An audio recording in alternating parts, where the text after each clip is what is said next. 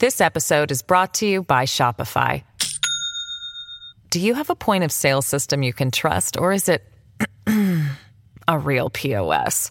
You need Shopify for retail. From accepting payments to managing inventory, Shopify POS has everything you need to sell in person. Go to shopify.com/system, all lowercase, to take your retail business to the next level today. That's shopify.com/system. Your brain needs support, and new Ollie Brainy Chews are a delightful way to take care of your cognitive health. Made with scientifically backed ingredients like Thai ginger, L-theanine, and caffeine, Brainy Chews support healthy brain function and help you find your focus, stay chill, or get energized. Be kind to your mind and get these nootropic chews at ollie.com. That's OLLY.com. These statements have not been evaluated by the Food and Drug Administration. This product is not intended to diagnose, treat, cure, or prevent any disease.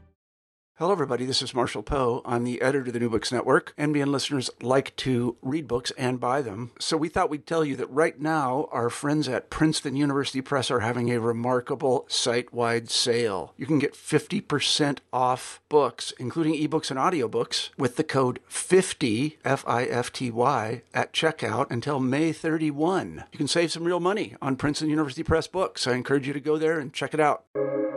Welcome to the New Books Network. Hello and welcome, everyone. My name is Autumn Wilkie, and I am a host with the New Books Network. Today, we're joined by Dr. Lindsay Perez-Huber and Dr. Susana Munoz, who will be discussing their new book, Why They Hate Us: How Racist Rhetoric Impacts Education, which was published in 2021. Dr. Lindsay Perez-Huber is a professor of education at California State University, Long Beach, as well as a visiting scholar at the UCLA Center for Critical Race Studies.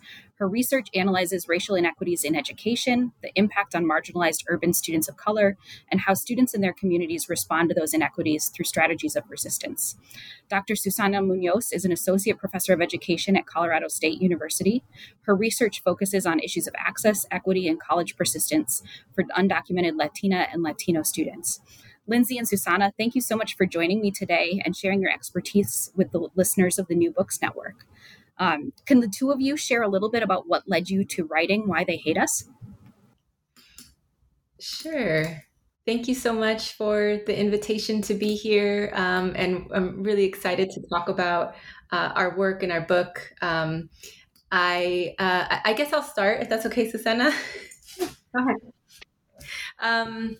So I think for what led to kind of this particular project was some work I had been doing previously around trying to theorize what was happening during Trump's presidential campaign several years before. And so just seeing patterns in the racist rhetoric that was being used in his campaign, Susana and I both have been trained in ethnic studies, and knowing that, what we were seeing at that time around, 2016 was not something new. And in fact, was a historical pattern of racist rhetoric, of discourses of white supremacy being used to garner political support. And it was happening at a particular moment, right, following a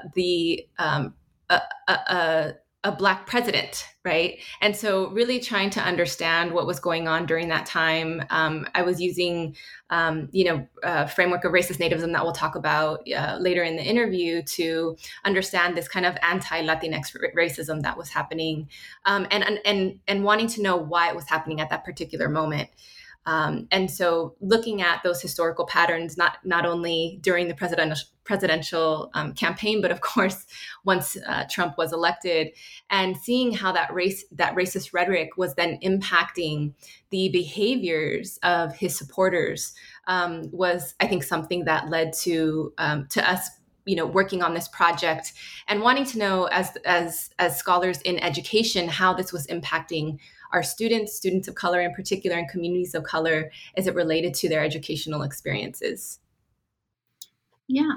So thanks for having me, Autumn. I think the only thing I would add was the fact that during that time, I was also thinking about sort of this notion of the Trump effect on our college campuses, and thinking about how that impacts our campus climates. And so I've been in in my own work, engaging in sort of campus climate studies within my own state and thinking about how that impacts students' ways of navigating not only their campus climates, but in what ways are they perceived by their peers due to the campus climate. And so I felt like this was a really good opportunity to have a book that really looked at the educational pipeline from this perspective, and trying to also understand that this didn't start with Trump.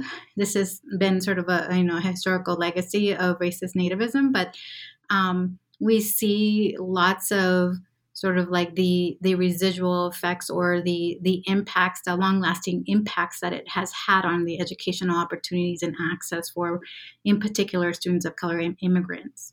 And so I think this was a really good opportunity to sort of name it for what it was, and to really have these discussions from the educational pipeline perspective. Yeah.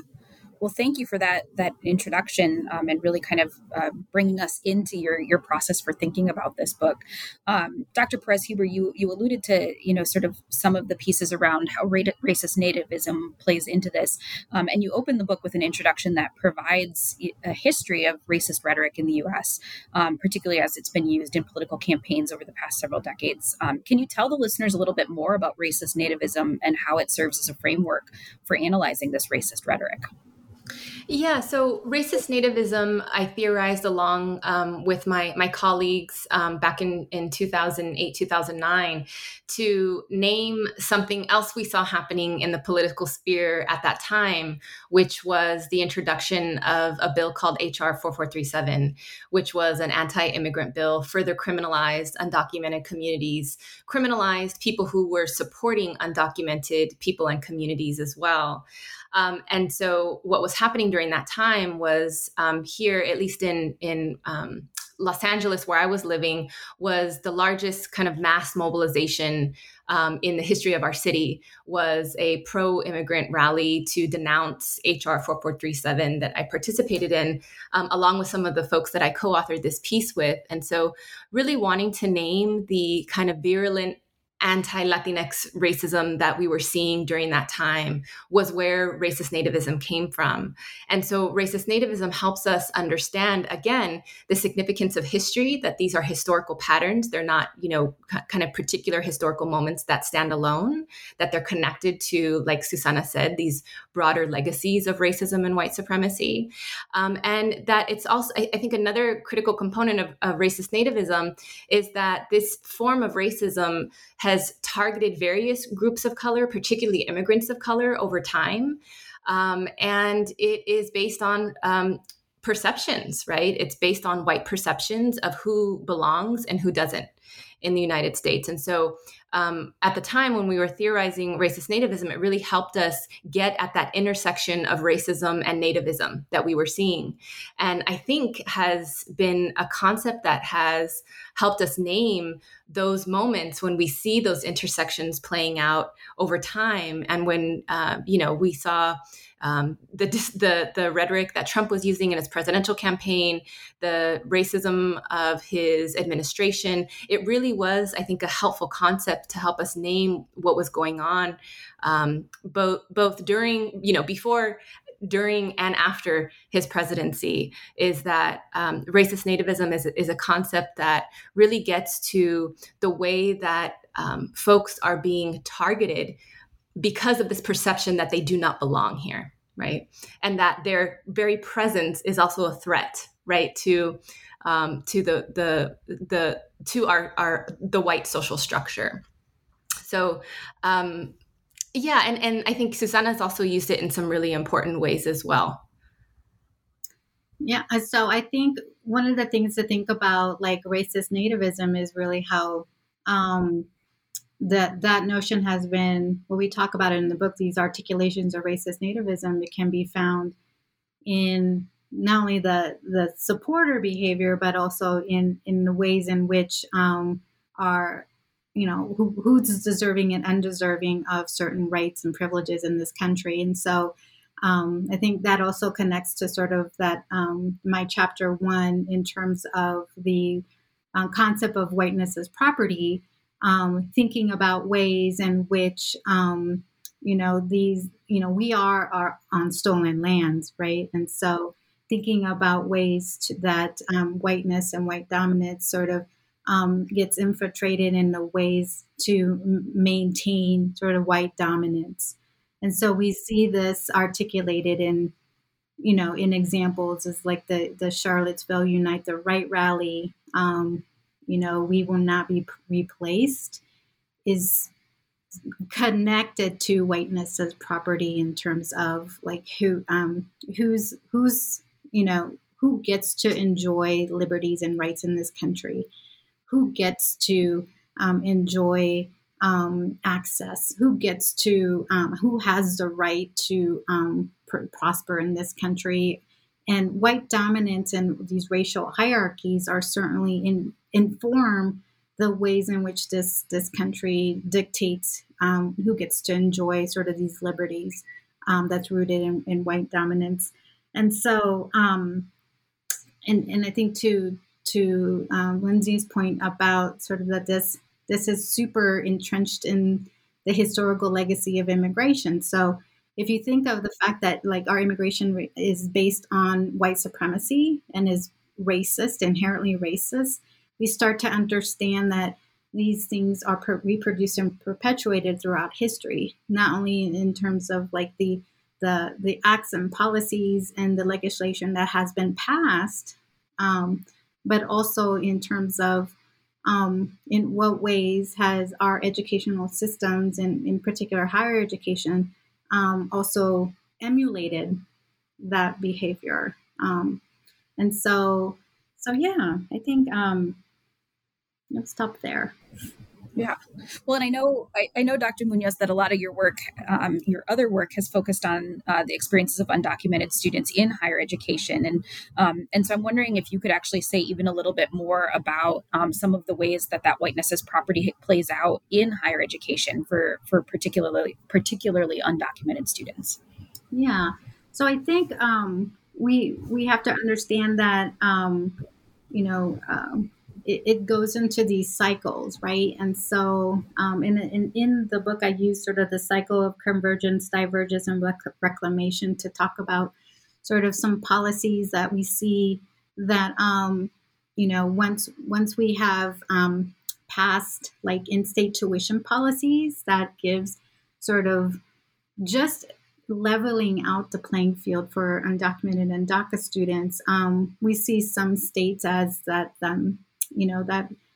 immigrants are taking away from others. And so like the state of Texas, every year, it feels like they're trying to take away that policy. So every year that becomes a very contentious issue in the state. And so we see it played out in sort of like our attempts to level out the playing field, not even talking about the welcoming environment. I'm just talking about even just a bit of access, just, trying to get at the door at this moment. And so we see that in our in-state tuition policies in terms of the state ideologies really dictate sort of in ways in which states decide who gets to enjoy those rights, who gets to keep those rights. And there's been states that have had certain, I'll take Arizona, for instance, had in-state tuition policies for DACA students that got taken away. So it's really dependent on the ideology of those states. And go ahead. Oh, I was just going to say, I think another place where we see this is in kind of when we think about this concept of reclamation from the CDR model, right? That and critical race theorists in the legal field have been talking about this for a long time. Whenever we see any movement, any positive movement made toward gaining more rights for undocumented students, undocumented communities, we're always going to see this pattern of retrenchment or reclamation, right, of those rights. And so I think for DACA and a lot of the tuition policies that we've had from state to state, students have been able to enjoy a little bit more access, right, or have gained a little bit more access to higher education. But now with this new Supreme Court, right, I think there really is some grave concern around the future of Plyler, right, and what that means for undocumented students and undocumented communities when we've seen, right, the rights of women kind of go out the door with this Supreme Court. It's kind of, folks are asking, like, what's next, right? And I think that there's some really great concern to be had around the future, I think, of educational access for undocumented students, and like Susana said, the type of climates, right, because of those kind of policy decisions are going to be made for undocumented students in higher ed and also in K-12 schools. And so that, I think that's another way, right, that this idea of whiteness as property also plays out, is that the gains of people of color are temporary. Mm-hmm. Yeah, and I think explaining that cycle of retrenchment is really valuable, and I think that several of the scholars who have chapters in the books kind of talk about pieces of that, and which kind of leads me to really asking some questions around since Why They Hate Us really features chapters from other scholars and is an edited volume. Can you talk a little bit about the process the two of you went through in terms of curating the edited volume and really thinking about what needed to be included within this book? Yeah, well, I think one thing that we wanted to do is we wanted to ensure that it wasn't, education wasn't talked about kind of in silos, that this was happening not just in higher education and not just in K-12 education. This racist rhetoric was negatively impacting, violently impacting the lives of students across the pipeline. And so ensuring that we told the stories, right, of students in both levels, or I guess in all levels of higher education, because we actually tell K-12 stories, community college stories, and four-year stories in this book. So that was something important. And I think a couple of the folks that, we both kind of brought folks that we had known and work that we were familiar with at the time. I think so my mentor, Danny Solórzano, who chaired my dissertation, who I continue to work with, has this course he teaches called the RAC, the Research Apprenticeship Course. We've actually gone to his RAC and presented this book as well in that space. It's become, I think, a really important space because it brings together scholars to talk about their work. It brings together students to talk about their work. And there's a few people that are included in this book that came to that RAC to present. Tanya is one of those students. Well, now she's a professor, but formerly a student. Sylvia, now a professor, also a student at the time, were two folks whose presentations I had seen in that RAC, in that space, and that became authors in this book. Yeah, and the other thing that I would add too is that we didn't want, this is not just like a Latino, Latinx issue, right? And so highlighting that this is really complex, and that immigration and, immigration policies really impact, many individuals, across race, across, different other multiple identities. And so there is a chapter around sort of like refugee college students. And so particularly Muslim, refugee, Black students. And so we think about this issue in very intersectional ways, and ways that we really need, that's sort of where we probably need to expand and move way more, is to think about sort of this like hate rhetoric, this racist rhetoric that intersects with anti-Blackness, sort of in the anti-Muslim regime. And so in thinking about immigrant and refugee students in ways that it's the legal status is also complex and complicated in many ways by these immigration policies. And so I think that's where I think we also highlight some work by some scholars and students from Arizona State, but also I feel very deeply that that's where the work also needs to be, taken forward as well. We don't talk enough about this intersectional ways of looking at these issues. This episode is brought to you by Shopify. Do you have a point of sale system you can trust, or is it a real POS? You need Shopify for retail. From accepting payments to managing inventory, Shopify POS has everything you need to sell in person. Go to shopify.com/system, all lowercase, to take your retail business to the next level today. That's shopify.com/system.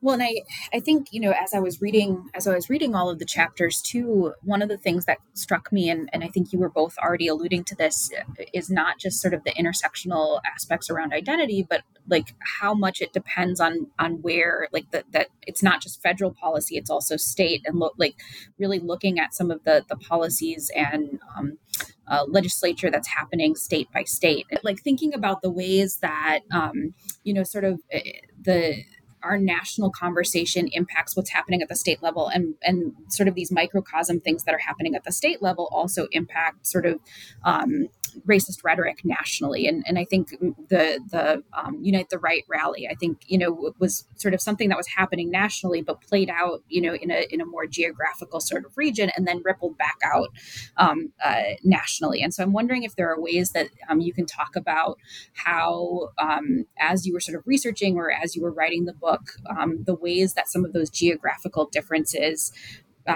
were sort of impacting conversations in terms of how racist rhetoric was impacting immigrant students in different states. Does that make sense to the two of you? Yeah. So I think one of the things that I would say is that I think we need to be really careful and cautious to think of like a state like California as this very progressive, very immigrant-friendly state.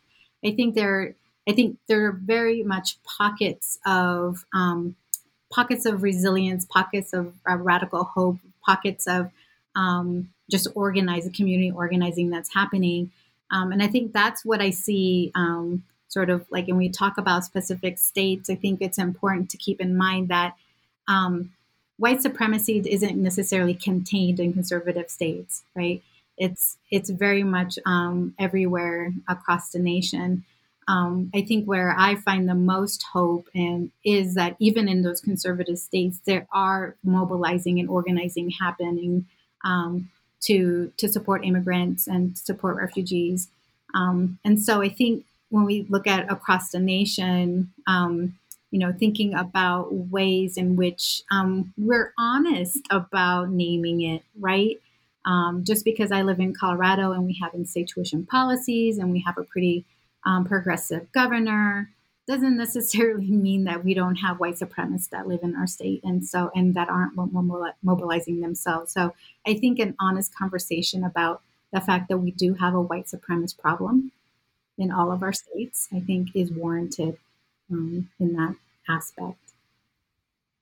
Yeah, like I think chapter 4, there was a group who was working was working in the community of San Diego in California. And when we think about, right, just like Susanna is saying, when we think about California, we think about Gavin Newsom and the very progressive, very democratic agenda. But I think that story was so important because it gets exactly to what Susanna just said, is it shows that, in these communities, there's these pockets of our state. And in this particular study, it was interesting because it's also kind of it's close to the U.S.-Mexico border, right? And so there's these pockets of very conservative communities, and those patterns of racist nativism are playing out in those communities as well. And this particular chapter also talks about how white educators, how white educators can support undocumented students, because the majority of our educators in K-12 are white. And so, how do also white educators play a role in mitigating or, supporting students in this very racist nativist climate was, I think, another important contribution that was made from that chapter. And then John Rogers and Michael Ishimoto in their chapter was a national study, right? So looking at how school climates are being impacted across the nation, I think really provide evidence to what Susanna was just talking about, is that these patterns of racist nativism, of these very racist discourses are something that we see across the nation in our schools, and that are negatively impacting our students. So not just something happening in Arizona or in Louisiana or in Alabama, right? It's happening all over the state. And that's, I think, a great contribution they made, was to show this national pattern. Yeah. Well, and I certainly think kind of, based on what both of you are saying, we've seen over the last couple of years that white supremacists are also not reluctant to cross state lines, to go to various places in order to sort of mobilize in really toxic ways against students and against immigrants. And, the Reunite the Right, I think, was an example of that. January 6th, like all of these are sort of where a lot of the folks are coming from. I live in Iowa. I think a lot of the folks who have done a lot of that traveling have been coming from the Midwest. And so thinking about that, even if it is something that's happening in a particular region of our country, that's not necessarily where all of that this is a national issue where white supremacy and sort of the re-entrenchment of like, we need to reassert sort of pieces of this. And it is something that is happening sort of on that national level, regardless of where the sort of local piece is playing out. That's right. And I wish, I guess I don't wish this, but I think about when January 6th happened, right? We had just, the book had just been published, right? So we didn't get a chance to talk about this in the book, but Susana and I wrote a blog for Teachers College Press, the publisher, because it was just it was just such a clear example of what this book was about, right? To see how racist nativism directly impacts the violent behaviors of Trump supporters and the threat to white dominance, to the structures of white supremacy was just, I think, if I think about any kind of major event, probably no other event was as clear as that January 6th insurrection. Yeah, we had a hard time concluding this book because just stuff kept happening, and we talk about the police violence against Black men. We talked about sort of what was happening with DACA and what was happening on our campus, and how everyone all of a sudden became avowedly anti-racist at that moment, right? And so we wanted to also complicate, what does this mean when, Nike becomes anti-racist or McDonald's is anti-racist? And so I think it's way more complex than these that sort of performative activism and rhetoric that we saw. And the other component was that, this goes back to another concept in the book that we talk about in chapter 1 around the Great Replacement theory, in terms of that's a historical concept that the right-wing party has really latched onto in terms of the demographic changes that are happening in our country are certainly things that people are looking at in terms of whiteness, and where and what whiteness and white dominance looks like. And so I think that is also an important contribution of this book, is that there's a lot of historical nuances that we kind of call out that is actually being used as political strategy in terms of the messaging around, the question, who is deserving or undeserving to be in this country. Mm-hmm. Yep. Well, and I think that was one of the points that I think was made a couple times in the book, particularly in the intro and in chapter 1, that, some of what you were saying at the beginning, Dr. Perez Huber, was around, how you were watching sort of what was happening with Trump's campaign, but that none of the rhetoric Trump was using was necessarily new or his. And I think really coming back to that point that this has been a cycle, and certainly I think you call out in the book in a couple of places that there was a greater visibility maybe with some of the things that were happening around the Trump campaign, but that was not, none of it was new language or new sort of tools for pushing forward this racist rhetoric. And so I'm wondering if either of you have anything that you would like to add sort of about some of that cycle that you sort of talked about, how this is language that we've seen come up over and over, or patterns that we've seen come up over and over in terms of some of that racist nativism and pieces of that. So in the final chapter that Susana was talking about, we called it the racism pandemic because of these multiple pandemics that we were dealing with we were dealing with, of course, during the time we wrote. Actually, I think this book was written entirely during the pandemic, right? During COVID, and so communities of color were suffering, were dying as we were writing this book. So there's the racist rhetoric. There is the kind of the ways that the pandemic had I'm losing the word, made worse. I'm trying to think of the good word for made worse, right? Made worse the conditions and lives of communities that have been historically marginalized, right? Who didn't have access, to healthcare, who were essential workers, who had to be showing up and exposing themselves to, getting sick. And so there was like this convergence of events that were happening that really just highlighted how dire the conditions were that white supremacy has created.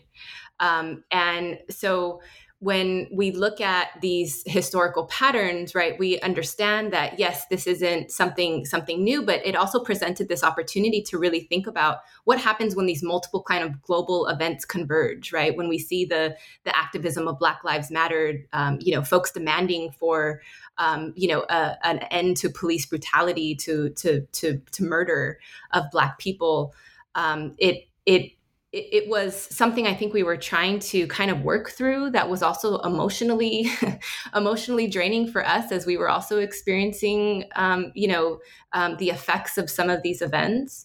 And so I think that one concept that we talk about in this chapter was the Derek Bell's theory of racial realism. And that is the theory that, racism it is, and it always will be. It will always be a part of U.S. society. Racism will always be present in the ways that our social systems operate in, our daily interactions. And so then what? so knowing this, then what, right? So we know then that those patterns of racism, of racist nativism, are going to continue. But one thing that we talked about in the book was, the hope that this activism brings us in thinking about how future generations then respond to those historical patterns. And I think one thing that's really hopeful for me, as I see, Susana and I are both parents, right? And we see our daughters. When I see my daughter, who's going off to college, and I see the type of critical analysis that she has as a young person, just beginning her college career. I mean, she's like so ahead of me, right? She's ahead of me in many ways where I am today. And just seeing kind of the critical consciousness that our youth already have, I think really brings a lot of hope. Their intentionality around self-care, their intentionality around the language they use, which was something when I was growing up that I had I was not anywhere close to that. That was something I learned, as a college student, as a grad student. That's something I think that is hopeful in thinking about how future generations are going to respond to these patterns of racism, of white supremacy, of racist nativism. I would totally echo that. I think I have a lot of hope in our youth. And I also, think I hope that our educational system becomes more emboldened to really highlight some of these societal issues as ways, to educate our students. And I think I get disheartened with the whole critical race theory conversation that we've been having as a nation, and it's infuriating because it's being co-opted as something that it is not, right? And so I think for me, it's as someone that identifies a critical race color, it's being used as a tactic to silence individuals that are doing the work, that want to do the work, that want to really make our spaces in our educational system more humane for our students. It's apparent to our youth what is happening in our country. They know it. I hope that we also have responsibility, or have institutions take the responsibility also to have those really challenging and difficult conversations, in the classroom, in our policies and the ways that we onboard faculty and staff and how we hire teachers. This what would I call racial literacy that we're needing to have these discussions to unpack what is happening in our society is what is going to be not only create nurturing spaces, but liberatory spaces for our students. What are the two of you working on now? Whether that be together or separately, where's the next couple of years taking you? Well, I'm going to be on sabbatical. So I'm going to take a year off to really just, not focus on just my spirit and my soul and just replenishing that too, but also looking at, more so community colleges and sort of that transfer process for DACA and undocumented students, but under the guise of what do we mean when we talk about servingness, and especially if it's a Hispanic serving institution. So really kind of, disrupt or interrogate a little bit more about what institutions need to be doing in interrogating not only white supremacy, but also this notion of servingness and how we, construct a transfer process. And Lindsay, I know we need to probably work on another project together because I think this worked out so well. Yes, definitely. I'm very excited about the future work that we'll do together.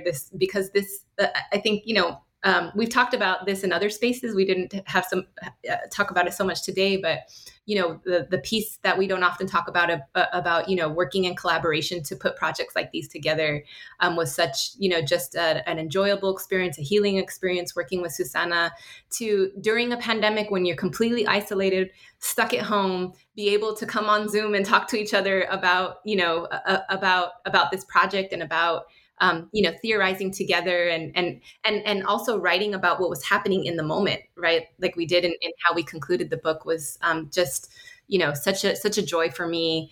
And I learned so much from Susana and got so much out of this project, just kind of personally. So, I think, continuing those relationships are so important in this work and the work that we do, because those are what sustain you, in many ways.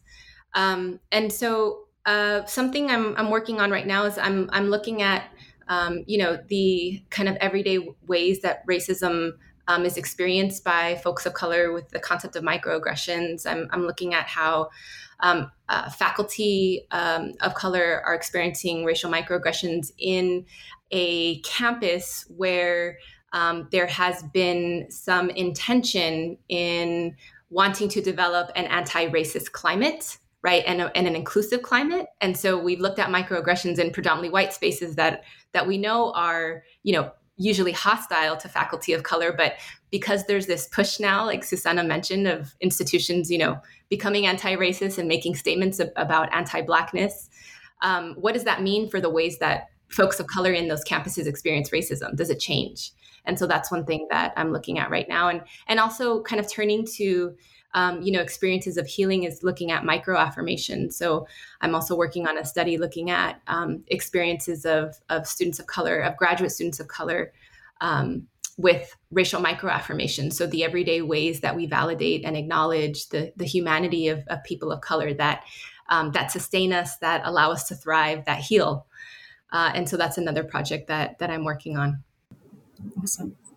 Well, thank you both so much for spending some time with us today, and for everybody who is listening. As a listener of the New Books Network, if you haven't already read Why They Hate Us, I highly recommend going out and getting a copy of the book. This conversation today just touches on some of the many important points that are made throughout the book, and so I highly recommend that folks check out the book and spend some time not only listening to this podcast, but also reading and thinking more deeply about these issues. Thank you. Thank you.